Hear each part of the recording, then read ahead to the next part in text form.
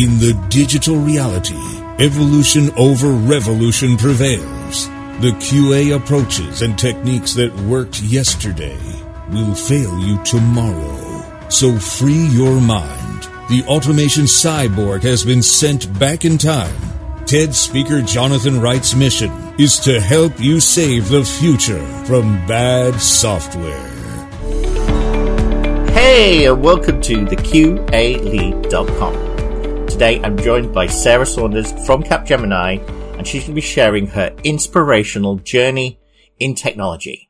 So, without any further ado, let me introduce Sarah. Tell us your story.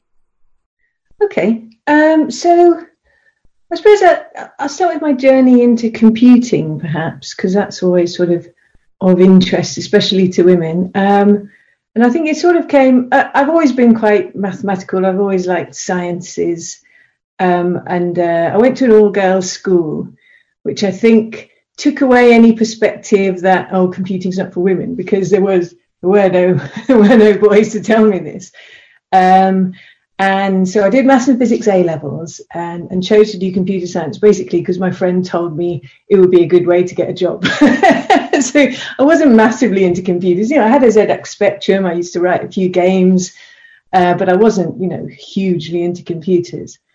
And then I did a pure computer science degree. And then I graduated around 2000. And at that time, if you remember, the millennium bug, every software house in Britain was just going, get in. So finding a job wasn't too hard. And I joined a graduate scheme at an investment bank, which is a really great way to start an IT career, because even though we all had a degree, they were all in various different things. So there was no expectations of what you would know. They started from scratch and they taught us very fast for 3 months. We learned A+, we learned C++, and then we started to look at a bit of Java and databases, Sybase databases that they use in investment banking. And I worked at the bank for 7 years in sort of content management type roles. So it wasn't sort of frontline trading. I wasn't doing the high volume stuff. I was doing more looking at the investment bankers, and their angle is, they need to know how long ago is it since they contacted their clients and which client knows which other client. It's a very social thing. So the sort of Web 2.0 era, we fitted right into them. So we built them custom portals and custom publishing tools so they could get their content out to their clients. And I didn't really feel that I was getting anywhere there. I was in London. I didn't really want to be living in London because I went to University of Manchester, and that was sort of where I felt my future would be. So I moved companies to Capgemini, which is an IT consultancy. So there's a pool. I'm still in the same team now. So there's about 100 of us in the UK, and we're all software engineers. And then we sort of get allocated out to client projects, which could be anywhere. At the moment, obviously, we're all working from home, but I've worked in the Welsh Valleys, and I've worked in Telford, and I've worked in Glasgow and London and Bristol. And so it's been a lot more fun than just sitting in the same office. It's been really good. And the other thing about that is every different project has a different environment, different technologies, different problems. So it's enabled me to build up a fantastic sort of holistic view of how technology works. And sort of say, so for example, I was working on a Java project that finished. And they asked me, do you think you can do C#? I was like, it can't be that different to Java. Luckily, I was right, and it wasn't. But so it's been a really great experience. I've been at Capgemini. I joined in 2008, so quite a while now. And just building up that sort of experience of different projects has been amazing. And that's enabled me to start this angle of my career, which is talking about stuff, because I've seen so many things that I've got opinions on lots of things, and I'm quite happy to share them and get quite enthusiastic about them, which has led me to where I am today. So what was the trigger then for doing a bit of public speaking and kind of giving back to talk to people about the kind of your experiences, really?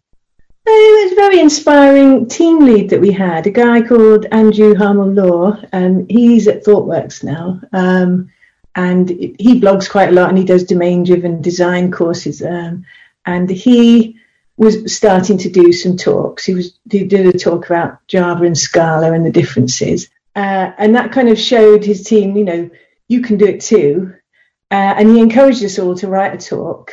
And then he went through there, and I'd submitted this idea that I had about technical archaeology. Could we go back through the history of software architecture and look at the kind of the bones that we discover there? And he was like, yeah, this should be really good. You should submit it. And I submitted it to a London conference called DevOps, which is a lovely conference, really, really kind of friendly crowd, really geeky and interested board. And they were like, yeah, come and do it. So I went along and did that talk, and it was really well received. I was out walking in the Lake District, and I met a guy who recognized me, and he was like, oh yeah, that talk, that's one of the best talk I've ever seen. So that kind of hint of fame, like, oh, people have seen what I do and they like it. And so that gave me the confidence to have a go at chatting about different things. And I've done a few talks since then on different subjects, and just found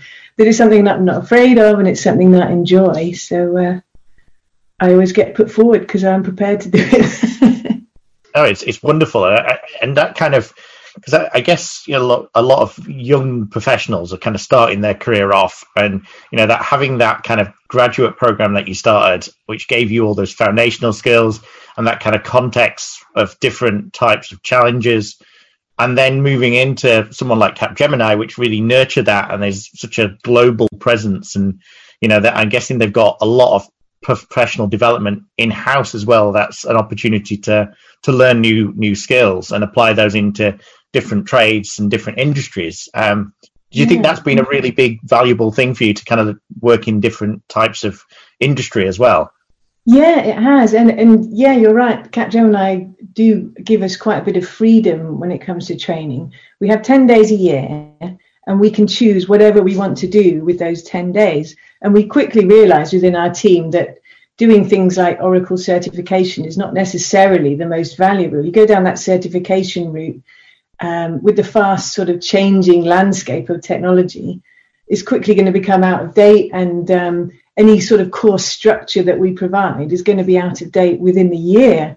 So we teamed up with Skills Matter. I don't know if you've heard of Skills Matter, but they run, or used to run, some fairly they get people like Uncle Bob Martin, Maxine DevOps to come and talk about their subjects. So you'd be hearing from the people at the cutting edge. So instead of doing a very dry kind of, let's try and trip you up with your Oracle Java training, it was more kind of like, well, let's look forward. Let's see what's coming up next. And so we tried to take that mentality with training, keep people's enthusiasm. And because once you've got the kind of core concepts of technology, if you've got that enthusiasm as well, it's much easier to keep abreast of the changes in technology. So yeah, training is a huge thing, and continues to be. Yeah, I love Skills Matter, and I keep them bumping in St Albans, near where I am at the moment. Alan Richardson, who lives there, who does a lot of the Selenium hackathons and more of these black hot nut days where people can go and learn to do code, find problems and bugs, and also the foundation of whether that be Selenium or a particular language. And then like you say, it's great to hear from the people who are the practitioners, right? Who've want to share their experience.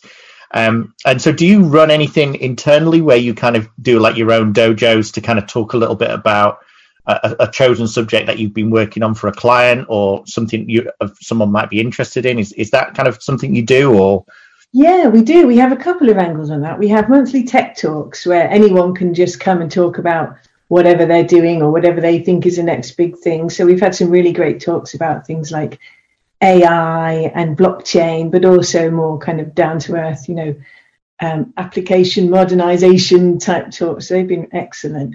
And then we also have an internal software craftsmanship course, because we really believe in this kind of software engineering culture, which we struggle to define in a way. But it's about, there's a lot of elements to it. It's about finding people of a similar mindset to ourselves, people who are genuinely interested in the technology side, who aren't joining a consultancy to manage people, but are joining because of the range of problems, and who aren't afraid to fail. There's a big thing around the sort of the courage to be wrong, and how can we kind of build up that culture where we allow our people to fail safely, because when you're working in cutting edge technologies, that sometimes nobody knows the answer. There is no right answer. So we need to provide people with a framework so that they can work safely with these sort of leading edge technologies. So we devised this concept of software craftsmanship.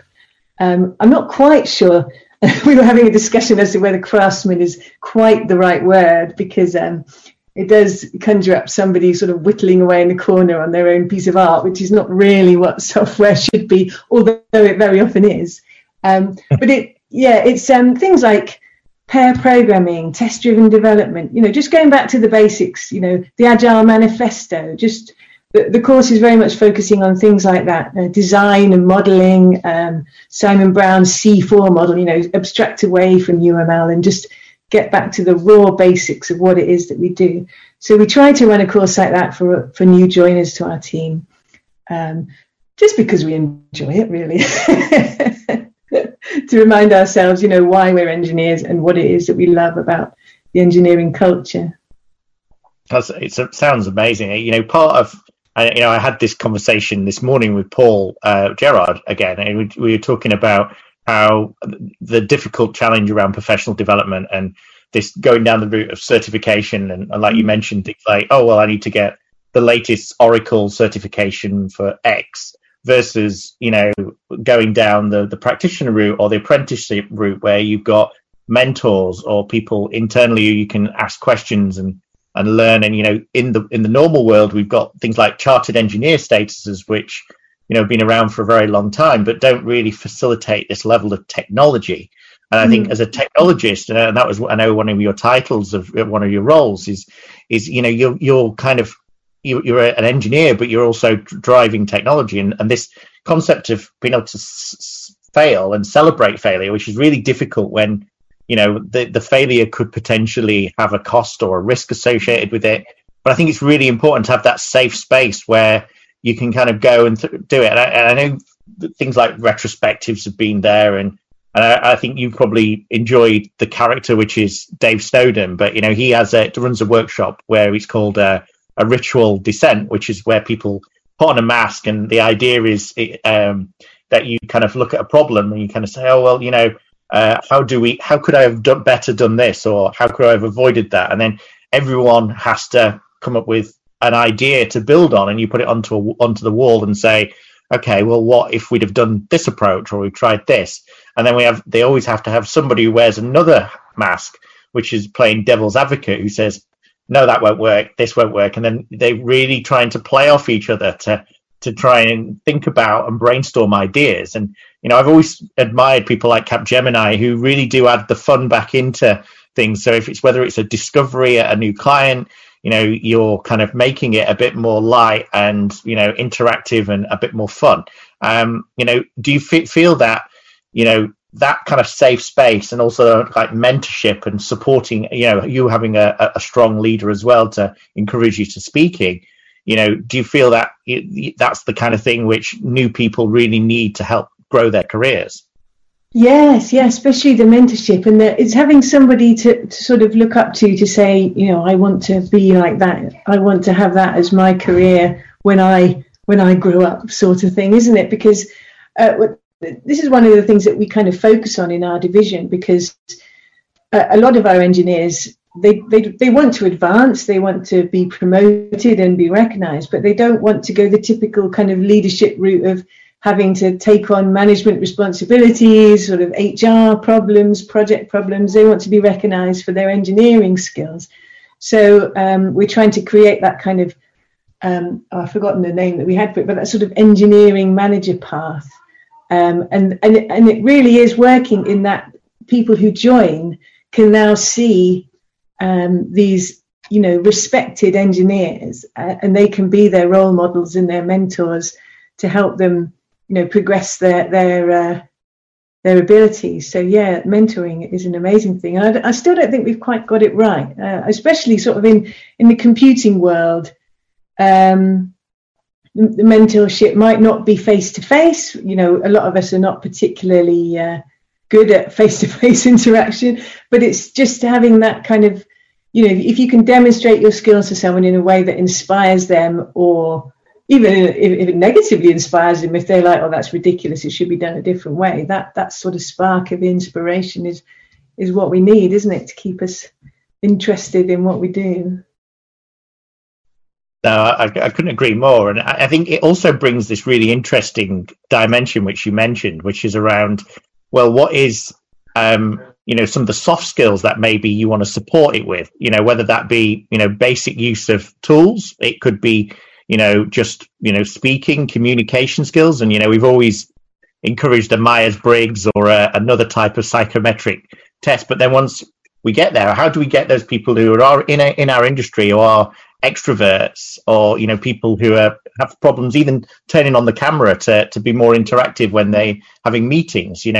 What do you think about the kind of the soft skills as well? Yeah, it's very interesting that my husband is a psychologist, and it drives him mad whenever we kind of play around with things like Myers-Briggs, because he's like, you don't know what you're using and you don't know what it means, so don't bother. And I think what we really need to do is recognize the skills in the team that we have. If we have someone that's outgoing, we need to put them in a role where they can excel at that, because we have lots of people who are not, who really don't want to do those things. And I think it's recognizing our limitations as well as our strengths. There are soft skills that you can't teach. You can learn some things, and Capgemini has excellent courses on presentation and all sorts of things, conflict management, things like that. But even if you've learned it, it might not be what you want to do. And I think there's definitely very much a recognition of there are soft skills that I don't have and I'll never have, and maybe I should just not ever be in a position where I need to use them. So yeah, definitely another interesting topic. No, absolutely. And it's that kind of thing where you've got, like you said, part of it is sometimes people start off a career path and they want to be an engineer and they want to develop their career, but, they don't want to go into management because to see that career progression, right? And they may want to say, well, actually, I want to do a bit of rotation. I want to try my hand at data science, or, I want to, have a little play around, having a bit of chance to kind of see if that is for me. And that, people should have that kind of freedom to experience what other teams are doing, whether they're business analysts, whether they're project management, and to get a bit of a taste and an experiment. And I know consultancy is one of those great things where you can try your hand at something and you can go out and, reach out to somebody in your division who will be great at, like you said, domain design or, another area. And, it's encouraging people to say, yeah, you may be in a role at the moment and come in as an engineer, but you're going to grow your career and find a path through what you really enjoy doing. Yeah. I mean, I've never switched careers like that, and I have huge respect for the people who do. To be going down a track and then to say to yourself, well, this isn't for me, and to manage to completely switch is a huge challenge, isn't it? That as you say, it's great in a consultancy because we can quite easily find another division and get them to come and talk to us about what they do, and maybe find some people that we think would fit better in their team than ours, or vice versa. We do try and poach as many people internally as we can. But I mean, switching into technology as a career is something that's quite interesting, especially for women. I find we run internally the returners scheme, which encourages women who have maybe been out of technology for 5, 10, 15 years to come back in, and then we give them 3 months to train in whatever it is they want to do to get back up to speed. And we've had a couple of really great people join through the returners scheme. But even more impressive are the schemes that take women who have had a career break and then switch careers into technology. I did a sort of it was like a really weird Zoom chat where you just joined and you'd be randomly paired with somebody who was in this situation. And so I had a chat with a few women that were saying, yeah, well, I realized I was quite good at doing their household accounts, and I'd, really aced my home spreadsheet. So I thought I'd move into technology, and I'm loving it. Stories like that are amazing. And I have every respect for people that can make that right angle turn in their career paths. No, absolutely. I remember, Eurostar this year, they did this like blind date chat roulette thing where you could go onto video and talk to other people who were attendees, right? And, part of it is you just got randomly matched with somebody. You had 2 minutes to just talk, and then, like speed dating or something. And then if you wanted to extend the chat, you could, but if not, you got picked off to another buddy. And I think that's such a great way of kind of saying, oh, well, what do you do? What is it in tech? And have that FaceTime with people. And I think you're absolutely right when especially with the pandemic is you've also got this real challenge around well-being and mindfulness, right? Where you've got real challenges of getting people to support them from a mental illness perspective, but also a wider area where they're still getting that exposure, that time. These big companies that are getting started up that are called things like water cooler, where people just want to have that time to interact with people, talk about what they did at the weekend, and not be just in a position where Zoom equals, work. It can be also this kind of this interaction with each other, which I think humans we need that kind of level of interaction and know that people are caring for us within our team, but also addressing us, like you said, with those people who have challenges in certain areas, and they need work and maybe they need support in that kind of area as well. And so do you find now that you're part of big teams working for different projects that there is a bit of downtime as well, where you can kind of chew the fat and talk to people and do fun things and do quizzes and stuff like that? Is that something that you guys are doing more and more? Well, we tried. I think we tried this a lot last year, and some of the projects have set up specific rules. So, some of the projects are saying, right, whenever you have a meeting, you must have your camera on, things like that, to try and keep the engagement, force people into it, because sometimes if you're not asked, then you might not put it on, you might just sort of sit in the meeting. So they tried to keep that face-to-face time, and they did things like they posted everybody a rubber duck. I hadn't heard of this concept of rubber ducking, where if you just need to talk to someone, even if it's a plastic duck, sometimes just verbalizing the problem to your duck will help. So they tried that, and every year we run an internal unconference. So we ran that virtually last year, just using Teams, virtual meetings. But it is getting harder and harder to think of something fresh that can be done virtually. A lot of the projects that I've been on, they have this sort of weekly meeting, which is the like you say, the water cooler, the tea break meeting, but everybody who joins has joined because they're a bit depressed. So the whole kind of mood of the meeting is really miserable, and you come out feeling a lot worse than you did before you joined sometimes. So I'm always looking for new ideas of ways to, as you say, keep that social spark, that face-to-face spark alive. And struggling a bit, especially, I can't believe it's still January. This month is really dragging.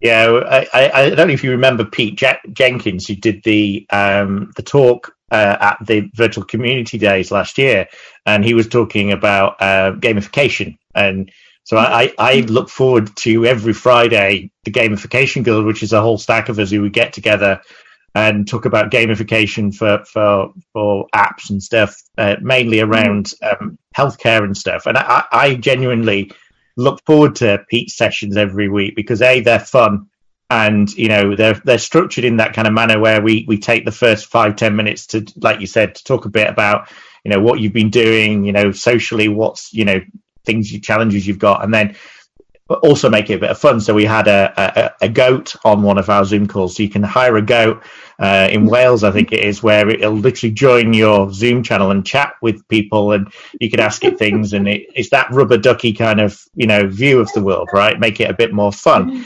But it is an actual real goat that is sat there on a Zoom call, right? Which is very strange. But part of that gamifying things is what I really loved about it, was this, how do you, make it so people really want to do well and achieve, because they're gamifying it, whether that be, people coming up with a really good innovation idea for internally on an internal innovation lab, or a hackathon, or a personal development, quiz, or whatever it may be, is just to make people go, I want to get engaged. I want to, have that kind of recognition that I'm either working hard, or I'm really good at this, or I'm really enjoying doing it. And I think that engagement's really difficult, because we have our work and then we've got very little time between it. And yes, a lot of the tools like Microsoft Teams, for instance, have started doing this kind of insights, and I'm sure you've seen it on Outlook, where it kind of starts recommending breaks for you, and making sure you've got the right amount of downtime. And if you add the Microsoft To Do, it kind of starts managing your calendar a little bit better, and putting in breaks, and trying to kind of add this idea of how to support people in this new way of working, right? The new reality. And I think it's important, but also I really like what you said with the kind of, getting to speak to other people who are similar, who come into technology or had a break from it, and provide that mentorship kind of program where you can kind of give them advice about your experiences, and maybe things that they can go and try, courses that you've really enjoyed, books that you really enjoy. I ordered a book on Geoffrey Moore, the Crossing the Chasm book, which is the product management book. And it's that kind of book club kind of, what should I be reading? What audio books should I be listening to? But to keep me kind of excited about this industry. And I guess it's not just the technology and the soft skills, like you were mentioning with your husband, and a lot of these psychology models or cognitive models, but cognitive behavioral therapy, which you can do yourself to kind of get yourself in that right mentality. But you've also got this business landscape where people might be, always doing financial services, or always doing healthcare, and, getting a bit of chance to do retail or do something a bit more different. So have you seen that, where people are wanting to try their hand in a different industry as a way of kind of getting more exposure to that particular domain?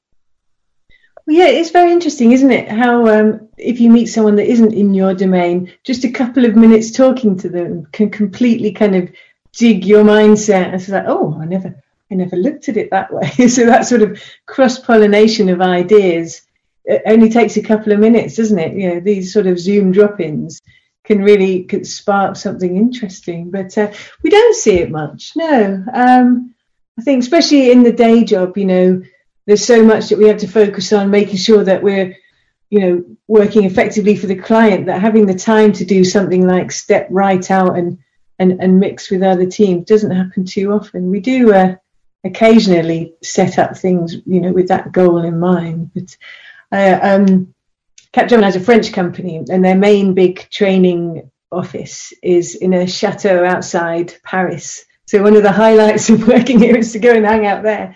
And they did a hackathon one year. So we went out, some of the tech team went out on the hackathon, with lots of the smartly suited consultants were staying there as well. And they invited us to come and talk to them.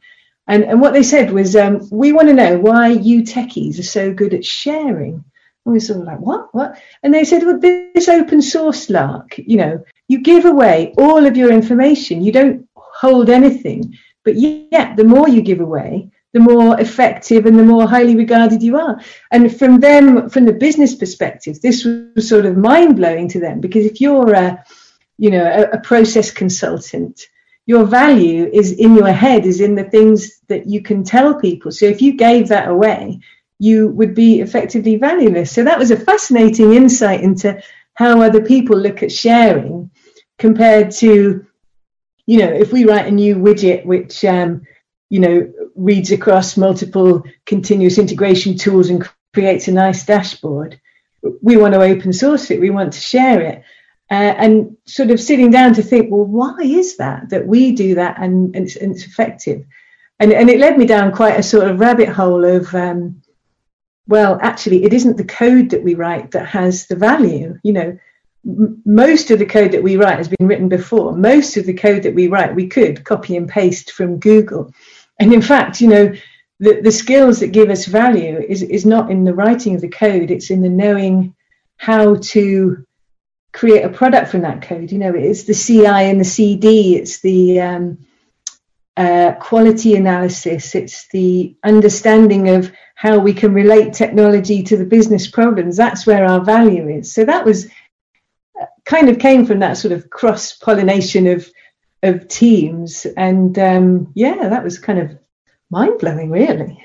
No, it's amazing, and I love what you're saying there around value, right? You know, in the eye of the beholder of, well, actually, you know, part of it is, yes, these are patterns which we use, and I know you didn't like the word craftsmanship, but you know, it is a very much like a pattern you would do or a recipe you would follow to create something, but the actual value is in it, how you create it, and understanding. I think you said at the start, which you really enjoyed when you joined technology, was this problem solving. You know, this actively applying different recipes or patterns to solve a particular problem.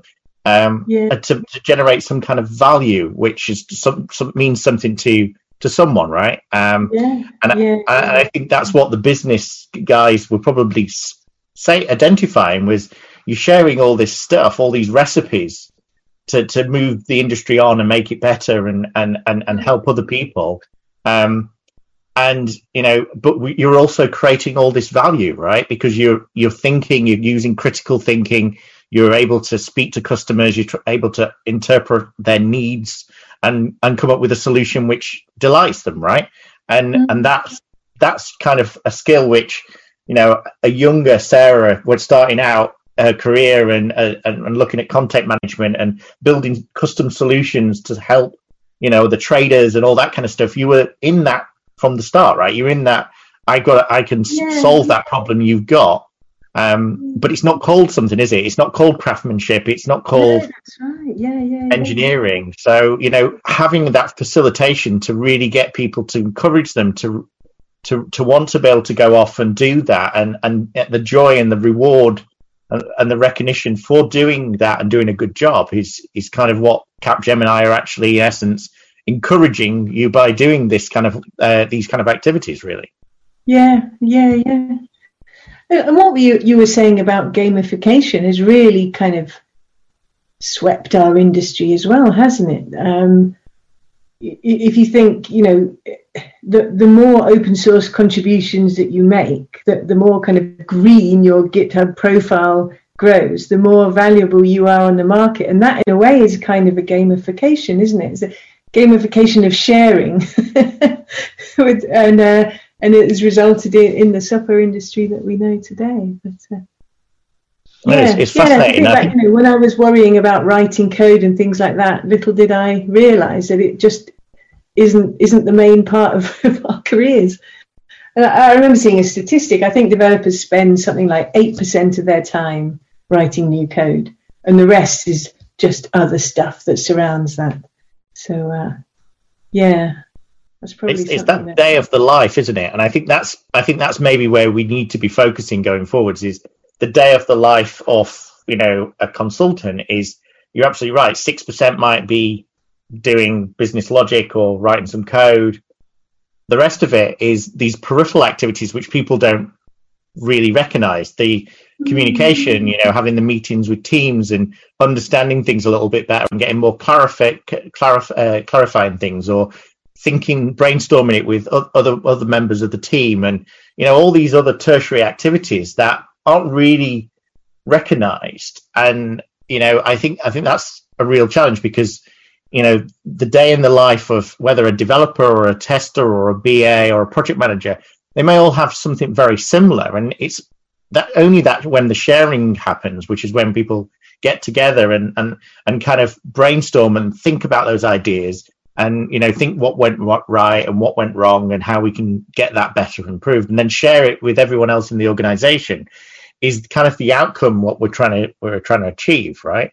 And I love that, and I think gamifying it is that everyone can contribute to everything, can't they? The problem is that in a way we're kind of allocated to a task. So if I'm a healthcare customer client and I've got a developer, then my boundaries are fairly defined, and in actual fact that context, that what we apply for solve a particular problem in healthcare might work great in financial services, might be great in another industry. So sharing that knowledge and sharing those patterns is kind of really important for us to be able to grow, and also give those people the exposure to see what those other people are doing. And I think maybe gamification could do that, where people, I guess, like agony ants, where you can kind of say, I've got a problem at the moment, I'm doing this kind of challenge, what's people's thoughts, and really kind of build up on it, where people can have that interaction with people that maybe they don't usually have within the organization, whether they're much senior, whether they're financial services, financial kind of CFO kind of level, or down to logistics or infrastructure. Having that Capgemini kind of reach is really quite exciting for somebody who wants to be keen and learn, really. Yeah, very much so. Yeah. And it's the one thing that's getting harder at the moment, isn't it, with our sort of isolation, missing out on that sharing, even on a sort of day-to-day level. You really value the people that you work with, who are the ones where you kind of, we have a Slack channel. I might post on the Slack channel, well, this is my update for today, I'm a bit stuck on this. And the person who responds and says, let's have a face-to-face call and talk this through, and you just want to be so grateful for that person, because it will always work. Even if they just sit there and go, have you tried that? Oh, right. Did it work? No. What are you going to do next? The 3 or 4 times that I've done that over the past few months, everything has just become clear, and it just takes that person to just recognize what's needed, doesn't it? And get that sharing going, and you can be unblocked. Absolutely. And we might have originally called them news groups or something when the internet was first founded, and then forums, but they all had that kind of achievement status, right? You did 4,000 responses. It doesn't matter how good they were. Part of it is you got a gold star next year. Is that kind of area that you need these people who are going to say, actually, yes, I might be swamped with my work, but actually I can come over, context switch for a minute and sit with you and kind of help you out. We may give them roles of Scrum Master or, a particular title, but actually maybe it needs to be more general than that. And it needs to be this kind of opportunity where you can go into a pool of people who can help you with a particular task, who could be an eagle, as they say on some of the adverts, but an eagle on web design or on process or something else, is really helping. And we sometimes used to call them, with DevOps, you might call them Batman or something, the people who are those superheroes that help you out when you get stuck. That might be what we need, is those putting the light in the sky and with the big DevOps logo there, and get Sarah to come in and help, right? So anyway, it's been so good. But just as a kind of for those listeners who want to reach out to you or chat with you or pick your brains, how easy is it to get? What's the best way to get in touch with you? And is it on LinkedIn? Do you do blogs? What's the best way to reach out? Yeah, LinkedIn. We have a brilliant Capgemini engineering blog. Let me think. It's on GitHub. Capgemini engineering. Is it maybe just capgemini.github.io?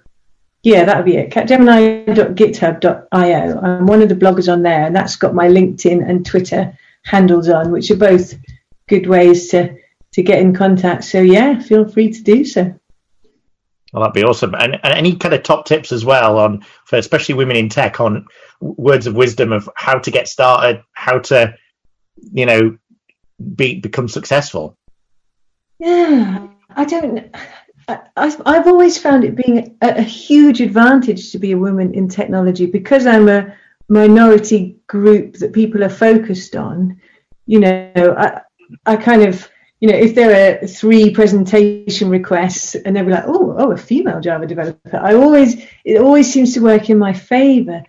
So thinking about, what I've seen with the women that have, trained with me, joined with me over the years, a lot of women do seem to move into testing. And I would be really interested to speak to some more testers and find out why that is. But from the ones that I've spoken to, it does seem to be a confidence thing. The testers that I've worked with, I think you would call them QAs now, really, because, the developer writes all their automated tests, and then the QA will come in and do the kind of, have you tested this? Have you done that? And sitting with these women, they read my entire code base, they completely understand it, and then they'll pull out, well, you haven't written a test for that, or these 2 are going to run in parallel. The depth of their knowledge is incredible, but it's just, maybe they just like testing, I don't know. But it does seem to me that there's this kind of like, oh, I'm not good enough to be a frontline engineer. I'll sit here and I'll do the testing, or I'll be the support role. And it's a massive generalization, of course, but I have seen it a lot, and I do wonder if it's maybe a confidence thing. Does the woman sort of go into technology and hear people talking about Angular 16 and Java 21, and they're like, oh God, I only know Java 8, I'd better not go over there. Whereas if you were to walk over and go, all right, what's different in Java 21? The bubble would burst and you'd realize that this group of engineers is just waffling and they know no more than you. I don't know if it's just my opinion. So I think, what I need to do is go and talk to more testers about why they're testers. Maybe I'll end up becoming a tester on the back of this journey, because I'll be like, oh, you're all right. But yeah, definitely. It's interesting. Sorry.